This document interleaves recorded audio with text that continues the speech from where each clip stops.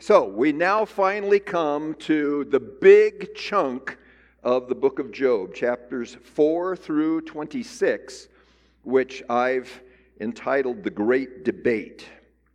And we're going to read a summary of that debate in a couple of minutes, but first of all, let's pray. Holy Spirit, you are the teacher sent by our Lord Jesus, the teacher, from this all-wise, infinite, personal God, who is Yahweh, the Lord God of the covenant, the true and living God, the creator and sustainer of all things, the judge who always does what is right, this God with whom we have been dealing even in our study of Job. And we thank you that now, at this advanced point in the history of Revelation, you use the whole Bible, Genesis to Revelation, to instruct us in those things that we need to know in order that we might live lives that are truly blessed on every level. And so we ask you to continue that blessing for us this morning as we attend to your word. And I do pray for my audience here that you would give them grace to track on what we're saying, fight off the sleepies, help me to be as clear and interesting from a delivery standpoint as I can be, and then feed us again with your good food. And we pray the same for the children. Probably the classroom discipline is going to be a little bit more difficult as they're more weary and frazzled. So be with those teachers and grant them a double measure of your grace. We pray in Jesus' name. Amen.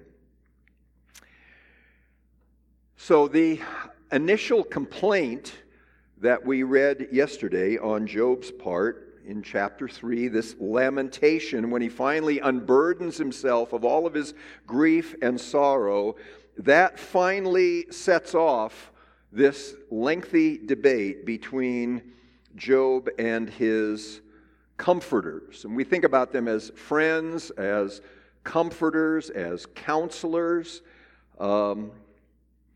After the 7 days of silence, a silence of pity, perhaps a silence of implied accusation, and Job's eruption, now they begin to respond. We want to think about these friends a moment. Let's read verses 11 and 12 it's verse 11 only from chapter 2. Now when Job's 3 friends heard of all this evil that had come upon him, they came each from his own place, Eliphaz the Temanite, Bildad the Shuhite, and Zophar the Naamathite. They made an appointment together to come to show him sympathy and to comfort him. So we have Eliphaz the Temanite, Bildad the Shuhite, and Zophar the Naamathite. So the first thing to notice is these are not some of Job's local chums from down at the pub who, within the circle of a city or a village, heard about Job's miseries and decided to go down the street and sit with him and see what they could do. These men have traveled some considerable distance to get to Job, and it might be better to think of them as kind of professional friends. Over the last 50 years, there have been lots of conferences. Some of you have been to conferences, maybe a Banner of Truth conference, maybe a Ligonier conference, the International Congress on the Bible back in the day. And people like R.C. Sproul and J.I. Packer and some other notables would speak together, and they were a kind of collegial friendship, but they didn't live next door to each other.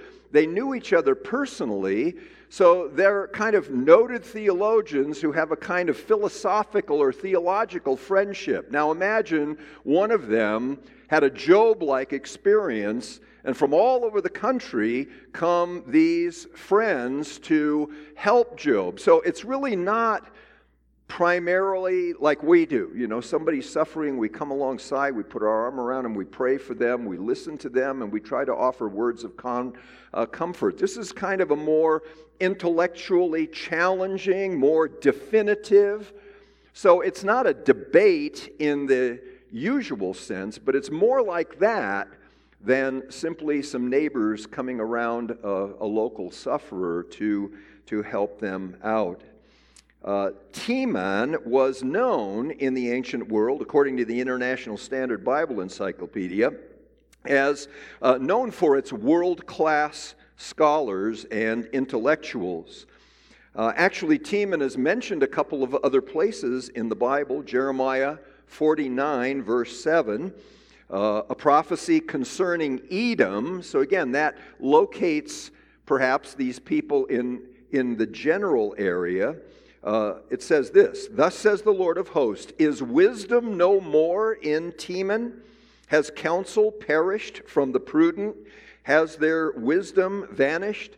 So just like we might reference Cambridge or Oxford or the Ivy League as noted for intellectual rigor and scholarship, however much that reputation is no longer deserved, so Timon is a place where you would expect to find some brilliant intellectuals. Then in Obadiah, verse 8, "Will I not on that day, declares the Lord, destroy the wise men out of Edom and understanding out of Mount Esau?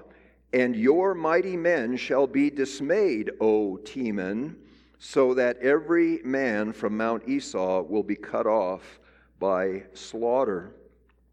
So these are learned men, able men, and they are on some level acquainted with Job and eager to come to him to offer whatever help they might. And as we saw yesterday, initially they sit down and listen. They're silent for a week, and then they hear Job lament, and they are so appalled by what he has to say that they're finally provoked by Job's apparent impiety and unbelief to begin to answer him, and they do so at length. So what I've had inserted in your booklets is my summary of this great debate. Now, it's a little long, but it's not as long as the great debate, and I wanted it in the booklet, if we could get it in the booklet, so you can follow along. But I'm going to read it, because this is where we usually get lost in the weeds. We start into this section, and there are 3 rounds of interchange. The last one's cut short. Zophar doesn't take his 3rd turn. And after each speech, there is a rebuttal by Job. And so we get that kind of cycle going. So let's read over this just so that we can kind of see the forest.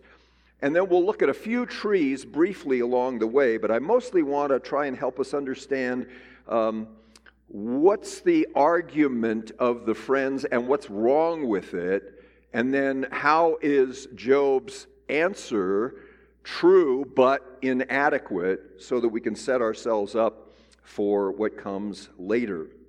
Okay, so starting, and in the parenthesis then, those are the chapter numbers, 4, 5, 6, 7, 8, 9, 10, so forth.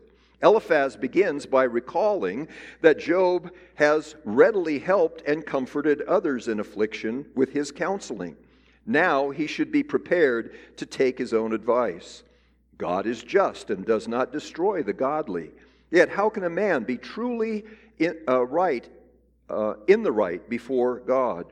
What Job must do is appeal to God for deliverance, for God is able.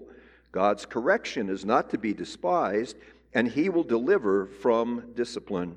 Take his corrections to heart. Job responds that what he wants from God is death. His hope is overwhelmed. He finds the comfort of his friends unreliable and useless. Show me what I have done wrong, he challenges. Time moves so fast, and more so when one is afflicted by God, so he protests. He desires only to die. He asks God what he has done, why God will not forgive him. Bildad says Job must not question the justice of God, nor accuse him.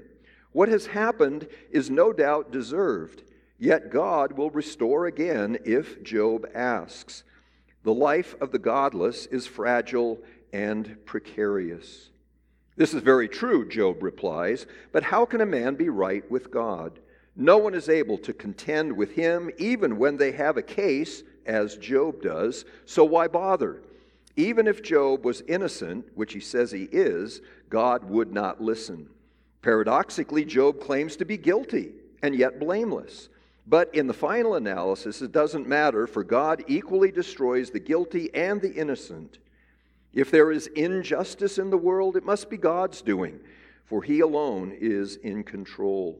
Job's only reason for complaint is for the sake of the friends who will think Job guilty if he does not protest his innocence. Since there is no way to argue with God, Job will not give full expression to his complaint.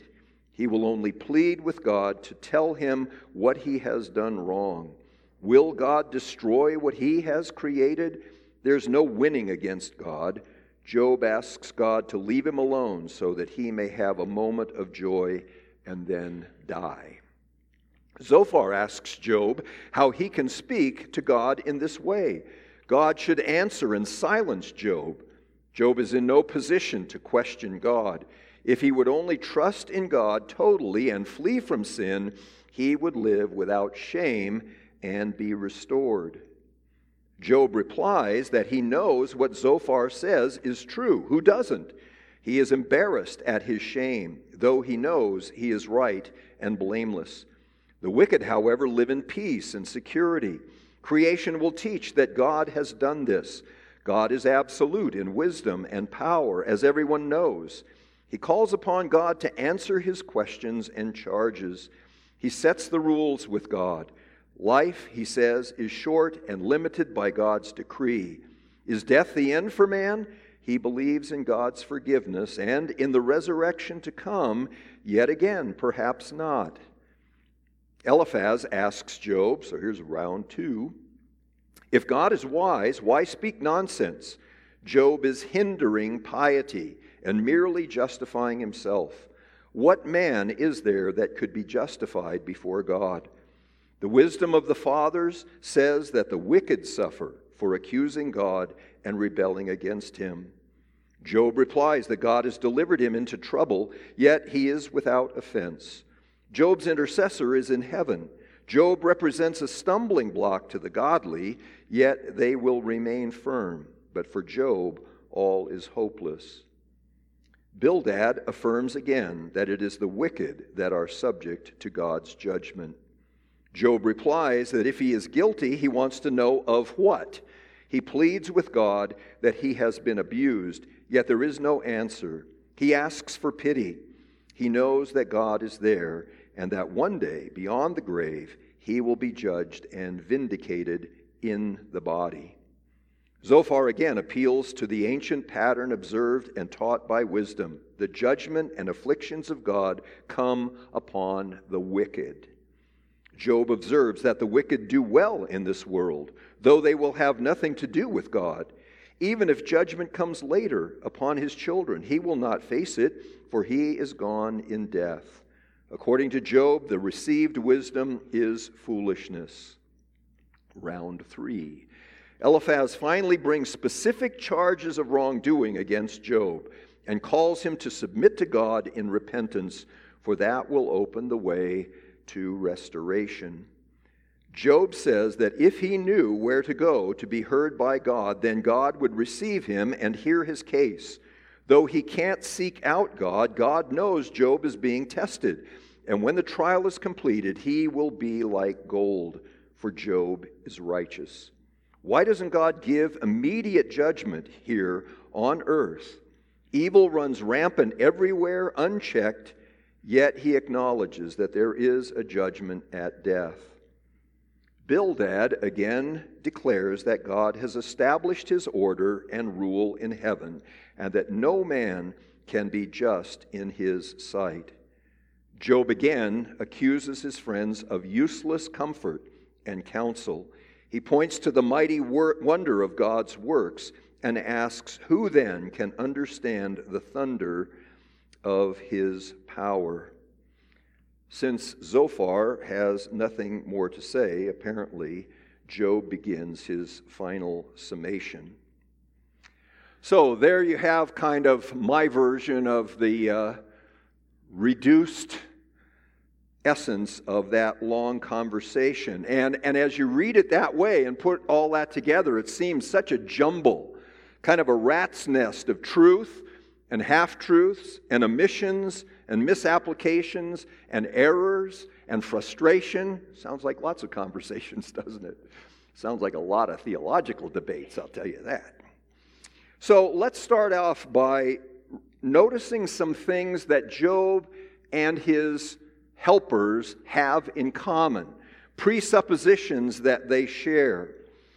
And first we remind ourselves that Job, at least in the events that are recorded in this book, may well be the oldest book, at least the oldest incident in the Bible.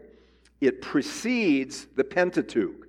And when you think about how much we learn from the books of Moses about God and about creation and about human nature and about providence and about the fall and then the beginnings of the history of redemption, just imagine not having any of that.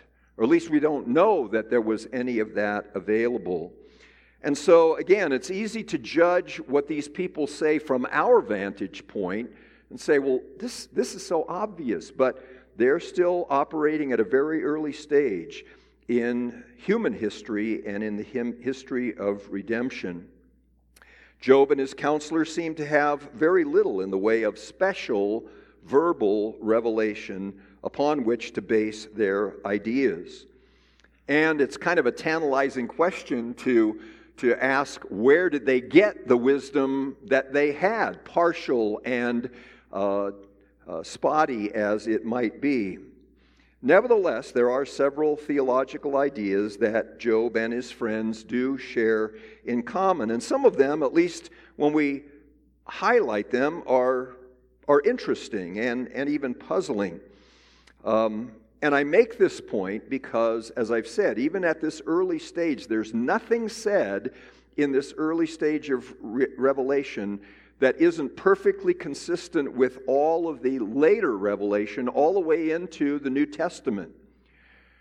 Sidebar, many criticisms of the Old Testament since, let's say, the 17th century have argued on the basis of an evolutionary view of Israel's faith. So you go from pantheism to animism to polytheism to monotheism to ethical monotheism to what finally turns out to be Yahwism, as they like to call it. That is the full-blown theology of Moses and the prophets. Well, and so then they read the New Testament in terms of, well, here's some evidence of ancient spirit worship, and here's evidence of residual polytheism, even in the, all of that stuff. I mean, these guys draw paychecks, they get PhDs, they have students, but it's wacky. As we take the Bible seriously and go way back to the beginning, as we'll see, those foundation, and I think it's interesting to me that even outside the stream of special revelation, in those early days, there was a lot more in what we would call the common understanding of life outside of the redeemed line, and that then deteriorates as time goes on. Anyway, I'll give you a chance to think about that. You can ask a question about it all. That's about all I know, so don't ask me very hard questions. But we don't have this view of a development through various stages of religious understanding.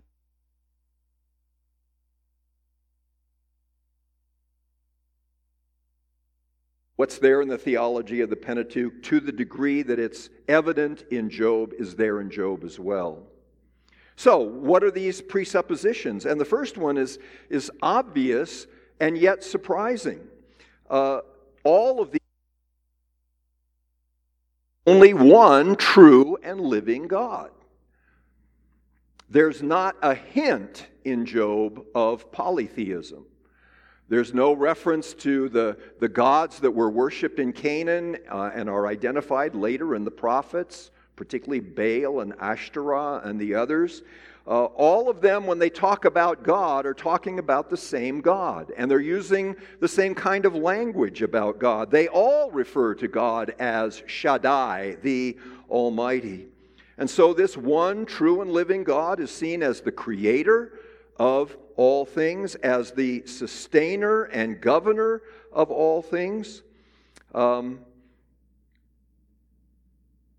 it's perfectly consistent then with the God who revealed himself to Abraham and to Isaac and to Jacob, although apparently these wise men are outside of that stream of special revelation. Secondly, they all affirm together the transcendence, the sovereignty of God, and the immanence, the involvement of God in the affairs of men. So there's no hint of anything like deism. Okay, there's a creator God, he winds up the universe, throws it out in space, and it runs all by itself. No, they all talk about God's interfacing with his human creatures and dealing with them in personal terms. So again, perfectly consistent with what we learn in the Pentateuch and in the prophets. On the one hand, God is above creation, and he overrules creation.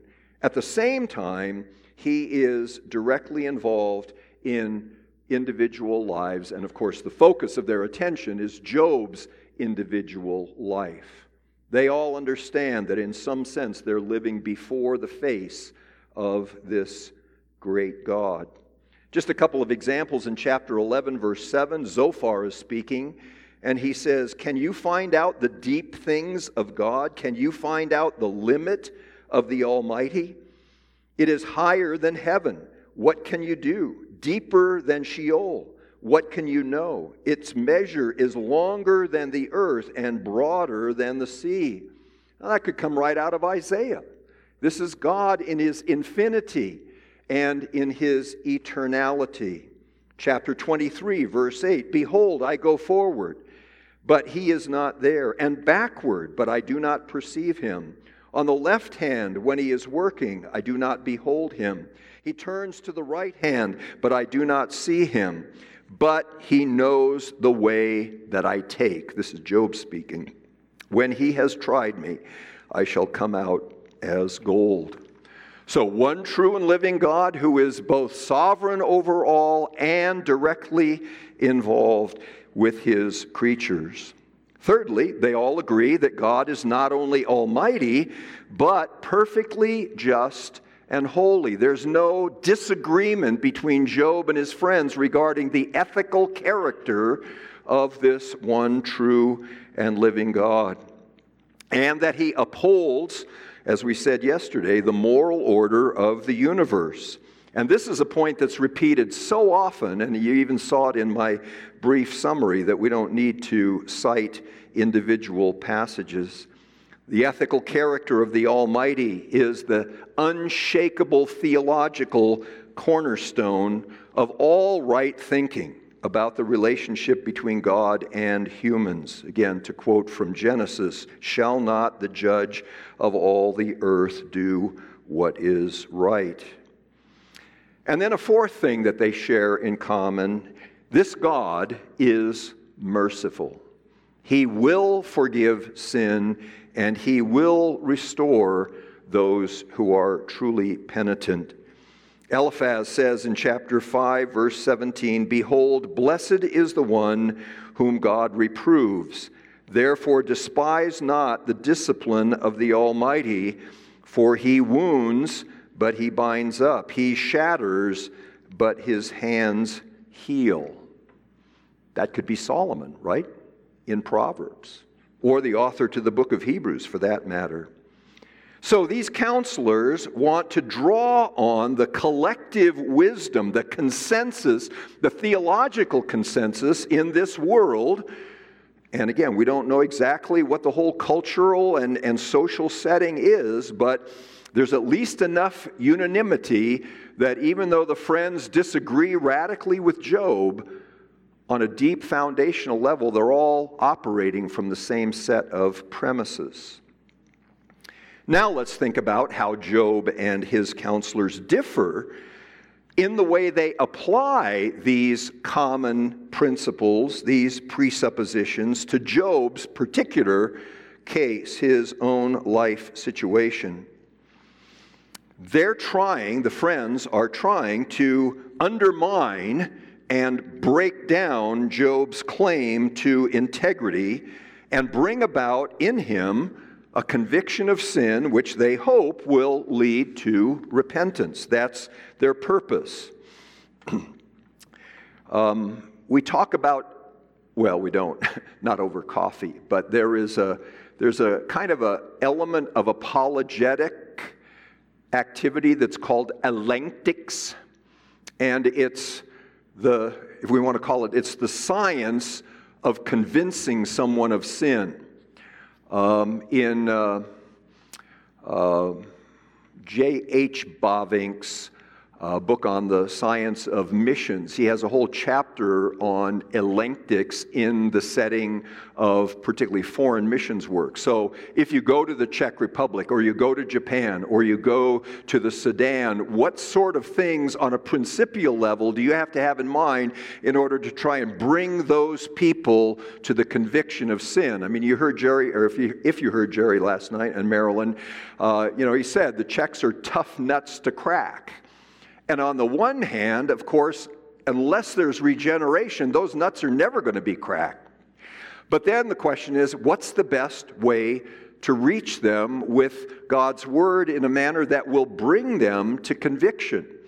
I don't want to go any farther down there, but that's the idea. So these men are practicing elenchtics. They're trying to find good, sound, theological, philosophical reasons to press Job to acknowledge his sin and repent of it so that he might be forgiven. But as things escalate, as is often the pushback and then more pushback and then more pushback, they end up accusing him of deliberate hypocrisy. And in that, of course, there's an implicit self-righteousness. Job is a sinner in the way that they themselves are not sinners. So we'll parse this out a little bit. They emphasize the principle of retribution. And that is a biblical principle. It's grounded, again, in the Pentateuch, in the form of the sanctions of the covenant that God punishes those who rebel against him, and he blesses those who are faithful and walk in submission to him in love and obedience. A major point in the book of Deuteronomy, for example, there's a whole chapter 28, that is devoted to the blessings of covenant faithfulness and the curses that come upon covenant breaking and disobedience. And so that idea that God, in terms of this moral order, his own ethical commitment to that which is right, is going to bless or he's going to punish. It's there in the other wisdom literature. For example, Proverbs 2:22, the wicked will be cut off from the land, and the treacherous will be rooted out of it. Or Psalm 112 even, praise the Lord, blessed is the man who fears the Lord. The generation of the upright will be blessed. Wealth and riches are in his house. So to emphasize this principle of retribution is not wrong. The question is, how are they applying it? They've missed some very important things. They seem to approach this matter with a kind of a quantitative view of sin. The more you sin, the greater the punishment. The less you sin, the milder the punishment. And if you are being blessed, you're you're probably okay. Hengstenberg says, sin and suffering are measured out by God, as it were, ounce for ounce. So much sin, so much suffering. One man is just so much better than another as he is happier. He who is as unfortunate as Job must assuredly be not merely a sinner, but a criminal. End quote. Their view of sin is also largely externalized. They emphasize acts more than the root attitude of heart. And as things move on, they begin to fish more and more for what might be the hidden sin that is finally going to bring Job to repentance. I did this once very dramatically years ago in my first church. Young man in the church asked me to come over. He had been sick for a week or so, really depressed, wanted to talk. And I could tell there was something that he wanted to talk about, but he couldn't bring himself to mention it. So I just shot an arrow as far off the line as I could possibly imagine and asked him if he was practicing homosexuality. And he said yes. I was fishing. And I thought I was fishing clear out of the pond, but God made it hit target. Well, this is sort of like that, although it's motivated probably by frustration. They make more and more accusations. It's like throw it against the wall and see what sticks. So if you look at chapter 22, for example, verse 5, is not your evil abundant? There is no end of your iniquities. And then they start getting specific. Verse 6, you have exacted pledges of your brothers for nothing. That's a very specific accusation of wrongdoing. Will it stick? Well, we'll see.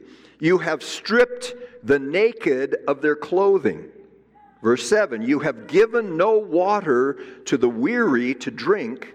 You have withheld bread from the hungry. Again, very, very serious and specific accusations. Sorry I'm so loud, I woke the baby. It's all this amplification. I don't usually use a microphone, so I yell. And then when I get a microphone, it's sorry. Although my wife will tell you I can wake babies without a microphone. Verse 9, you have sent widows away empty, and the arms of the fatherless were crushed. Therefore, because you have done these things, question mark, question mark, question mark, therefore snares are all around you, and sudden terrors overwhelm you, or darkness, so that you cannot see, and a flood of water comes over you. So that's the way it goes with these men who are trying to bring Job to conviction. There must be something there. We have to find it so that he will finally admit it, and then we'll be able to achieve our goal. Blessings and curses are portioned out in their mind in accordance with the presumed seriousness of the sin. That was Hengstenberg's point. So the core truth that God does enforce his will through blessings and cursings. I mean, that we can't deny that without denying the teaching of Scripture. That core truth is falsified by their application of it, and particularly their failure to see it in the larger context, which we'll come to in a moment. So that's part of what's behind when God finally says to these friends, you have not spoken what is right, and evokes God's anger. They apply the principle of retribution exclusively and absolutely in their interpretation of history in general and of Job's personal experience in particular. So the principle of retribution is like a Procrustean bed. That's from ancient mythology. There was a king who had a bed and anybody who slept on his bed, if their foot hang out, they'd cut off the foot. If their arms hung out, they cut off the... So it came in philosophy now. It's like I have a paradigm and I put all of the facts into it, and any fact that doesn't fit the paradigm just gets eliminated. So Dr. Bonson used to say, if you say, my net will catch all the fish in the sea, and so they scoop up their net, and then you say, well, here's another fish that you didn't catch in your net, and they will say, well, that's not a fish. Because by definition, so it's got to be retribution, pure and simple, and anything else that might be going on in their mind is irrelevant. So that's the problem. You see, we read what they say, and a lot of what they say is true. So what's the problem? Well, a partial truth or a truth misapplied is just as dangerous as a lie or a falsehood. You see, when we start thinking this way, we're thinking like wise people. One of the first things that a wise person understands is it's usually not as easy as it seems. And if we think it's simple, nice boxes that will handle everything, we will be in trouble. So for them, going back to this idea of the problem of evil, there is no problem of evil, because if you sin, you suffer, and therefore, if you suffer, you're sinful. End of story. People who suffer deserve to suffer in their view. It's interesting, G.K. Chesterton says, if prosperity is regarded as the reward of virtue, it will be regarded as the symptom of virtue. If prosperity is regarded as the reward of virtue, it will be regarded as the symptom of virtue. Men will leave off the heavy task of making good men successful. They will adopt the easier task of making our successful men good. So they failed completely to see how God could be glorified through the suffering of a truly faithful and innocent man. It just was not anywhere on the radar screen. Now we might just ask, parenthetically, since they didn't have the prologue to Job, any more than Job had the prologue to Job, how could they understand that? We'll have to leave that for further pondering.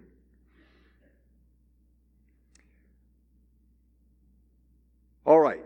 Okay, let's move on then to Job's perspective on his sufferings. He has a sustained confidence that his afflictions are unwarranted, at least within that schema, that he has done something so terrible that it warrants that kind of curse, that kind of judgment. We've already noted that Job understands that the Lord has almighty power and that he is perfectly righteous. He also understands that God is the ultimate source of his calamities. He must be, since he alone is the sovereign creator and ruler. Again, we cited the Westminster Confession of Faith, not by bare permission. And here again, it's in his speeches. In chapter 6, verse 4, "For the arrows of the Almighty are in me. My spirit drinks their poison. The terrors of God are arrayed against me." Chapter 9, "He crushes me. He multiplies my wounds. If it is a contest of strength, behold, he is mighty." Chapter 13, "You put my feet in the stocks and watch all my paths. You set a limit for the soles of my feet." Chapter 16, "He broke me apart. He seized me and dashed me in pieces. I am his target." And again, that chapter 19, "He has kindled his wrath against me and counts me as his adversary." So unlike modern people who say, God's doing the best He can, and if you're suffering, He'd like to help you out, but there are limits to His ability, Job's not going to go there. He knows that God is sovereign, knows that God is righteous, believes himself to be innocent of any wrongdoing that would warrant this, and that's what creates the agonizing dilemma that Job wrestles with. Through the course of this long debate, then, Job grows more and more insistent. He demands more and more that God show up, or that he be brought into the presence of God so God can accuse Job directly. He doesn't want to listen to his friends and their accusations, maybe not even the accusations of his own conscience. He wants to hear from God himself. And again, that's repeated again and again in Job's rebuttals. One example, chapter 13, verse 3. But I would speak to the Almighty, and I desire to argue my case with God. And yet Job maintains his integrity throughout the debate, and he calls upon God to judge him, believing that that will mean his vindication. If God judges him, then Job will not be condemned of evil doing, but he will be vindicated. So what we've already said is part of God's purpose in Job's life over against the accusation of Satan. Now Job is longing for that very same thing in light of the accusations of these friends, these counselors. Job wants vindication. God's going to give him vindication. On that level, that theme, Job's going to finally get what he is begging for. But that, of course, as we've also said, is not the whole story. God's got some things to do in Job in the process. And so Job says, he says, I know God knows that I am not guilty. Chapter 10, verse 7. And in chapter 27, near the end of the debate, in verse 5, far be it from me to say that you are right. Till I die, I will not put away my integrity from me. I hold fast my righteousness and will not let it go. We could pause here and say, recognizing our sin, but under the barrage of, let's say, human accusations against us, could we say with Job, go ahead, expose me as much as you want. My integrity will stand the judgment of men, and even in that regard, the judgment of God. Or we have to say, boy, if I'm accused, I hope they don't do much background search on that one, because I will be exposed. And we'll come back to that in a bit when we talk about Job's summation. So, all of that is exactly why the counsel of Job's friends troubles him so much. The paradigm they are operating from doesn't fit in his case, even though he agrees the principle is certainly true. And we just remind ourselves again, in doing that, Job is not claiming to be without sin. There are places, and I mentioned them yesterday, where he acknowledges his natural sinfulness. There is a need for atonement, and it was there implicit in the sacrifices that he offered on behalf of his children. Again, we just think if someone pleads their righteousness, they must be saying that they are innocent before God. That's not it. He's saying, I haven't done what would be deserving of such punishment, such clinging. Nor is Job clinging to a merely outward display of righteousness, so that he's really a hypocrite, but he puts on a good front, which is again what his friends finally accuse him of. Job is a heart believer. We just read that he was saying, I hold fast my righteousness and will not let it go. My heart does not reproach me for any of my days. Job understands that the law of God has a deep inwardness to it. It's not just interested in deeds and in words, but in the attitude of the heart. And that's the way he lives his life.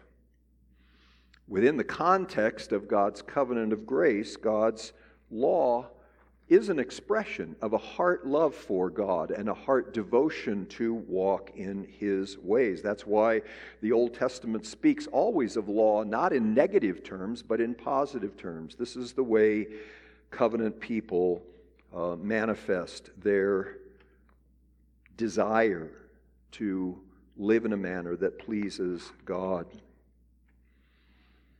Gustav Ehler, Oehler, who is a German Old Testament theologian, points out that the nature of God as just and holy are revealed in His covenant law.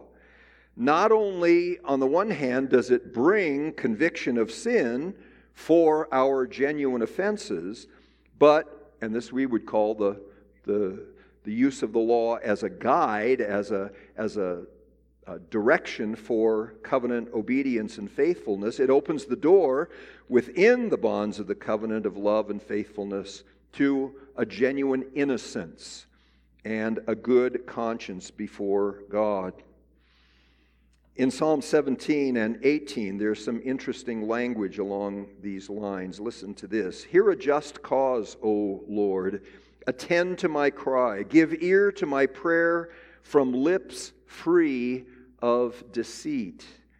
From your presence let my vindication come. Let your eyes behold the right. You have tried my heart. You have visited me by night. You have tested me, and you will find nothing. I have purposed that my mouth will not transgress. Now, how do you read that? Is that hyperbole? Is that just kind of getting carried away with your own piety? Or is it possible for a covenant-keeping person to pray that kind of prayer? Say, God, search me and know me and see if there is any evil way in me. Now, we do acknowledge that even our righteousness is as filthy rags. So there's a taint of sin in everything. And yet, for those who have a heart of God for God and cultivate a life lived to the pleasure of God, we should grow in this direction more and not be embarrassed by that claim. You know, it really bugs me that people so often say, Christians aren't perfect, just forgiven. That smugness, that indifference to holiness is so wicked. You know, somebody who is 10% imperfect and somebody who is 90% imperfect, they're all imperfect. But there's a huge difference. And in the Old Covenant, and it's there in the New Covenant too, but in the Old Covenant, the call to covenant life involves a commitment to holiness. And it's not works righteousness. It's not self-justification. It's taking the law for what it is. It's a direction. It's instruction. You want to love me, God says, here's how you do it. And that's what Job, even outside the stream of the Pentateuch, says he's trying to do. And he defies his friends and even asks God to test him inwardly as well as outwardly. And we'll see more of that in the next session as we look at his summation of his defense. A little bit more along that same theme in Psalm 18.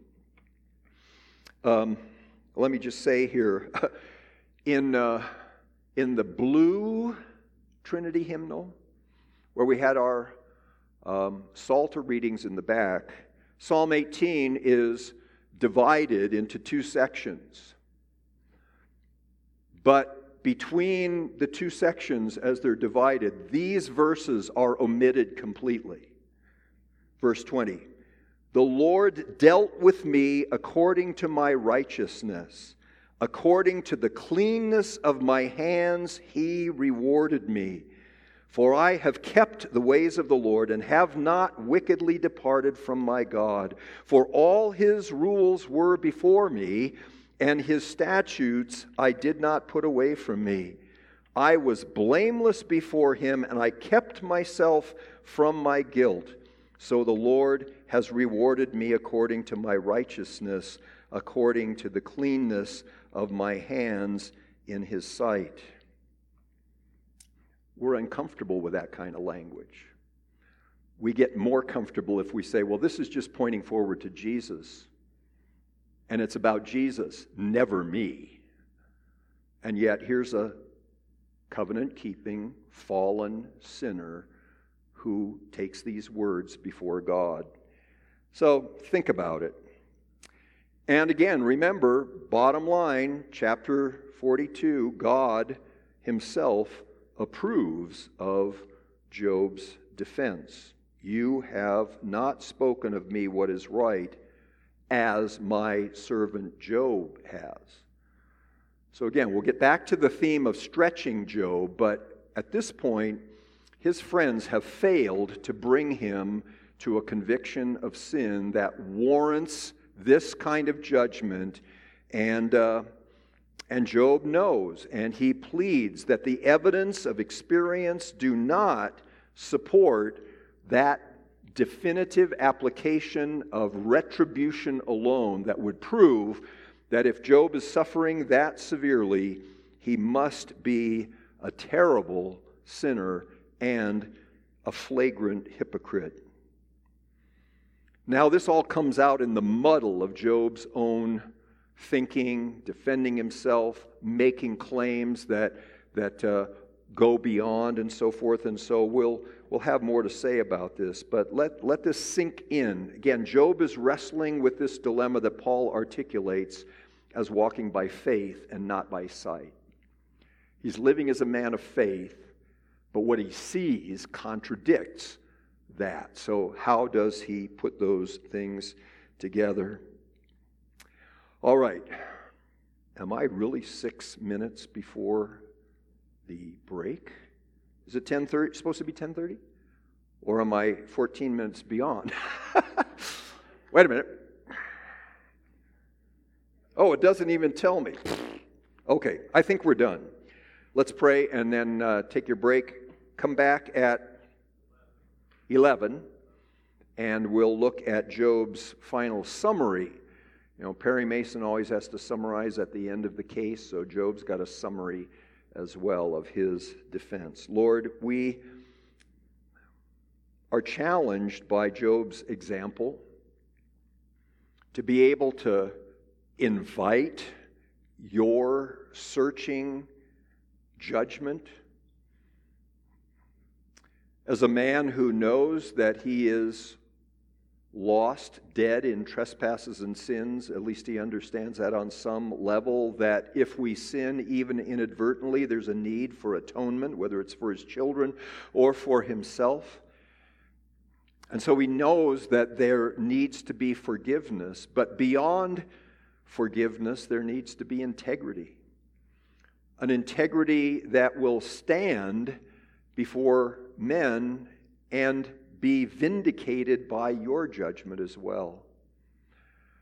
Lord, Jesus told us that on that great last day, he will say to us, "Well done, good and faithful servants."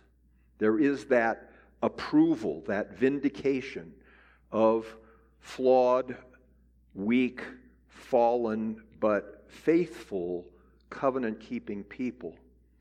And we rejoice that that's part of the gospel. That's part of the renewing and transforming work that Jesus and the Spirit have been given to accomplish in our lives. Forgive us for turning grace into a license to sin. Or maybe for more of us, a license to be casual about a sin that we might admit in passing. Help us to guard our consciences, to guard our hearts, to regulate our behavior by walking in the way of your commandments, for that is the way of life. You've said it yourself.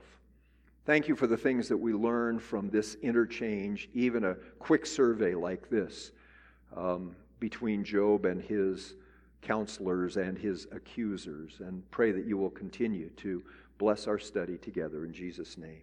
Amen.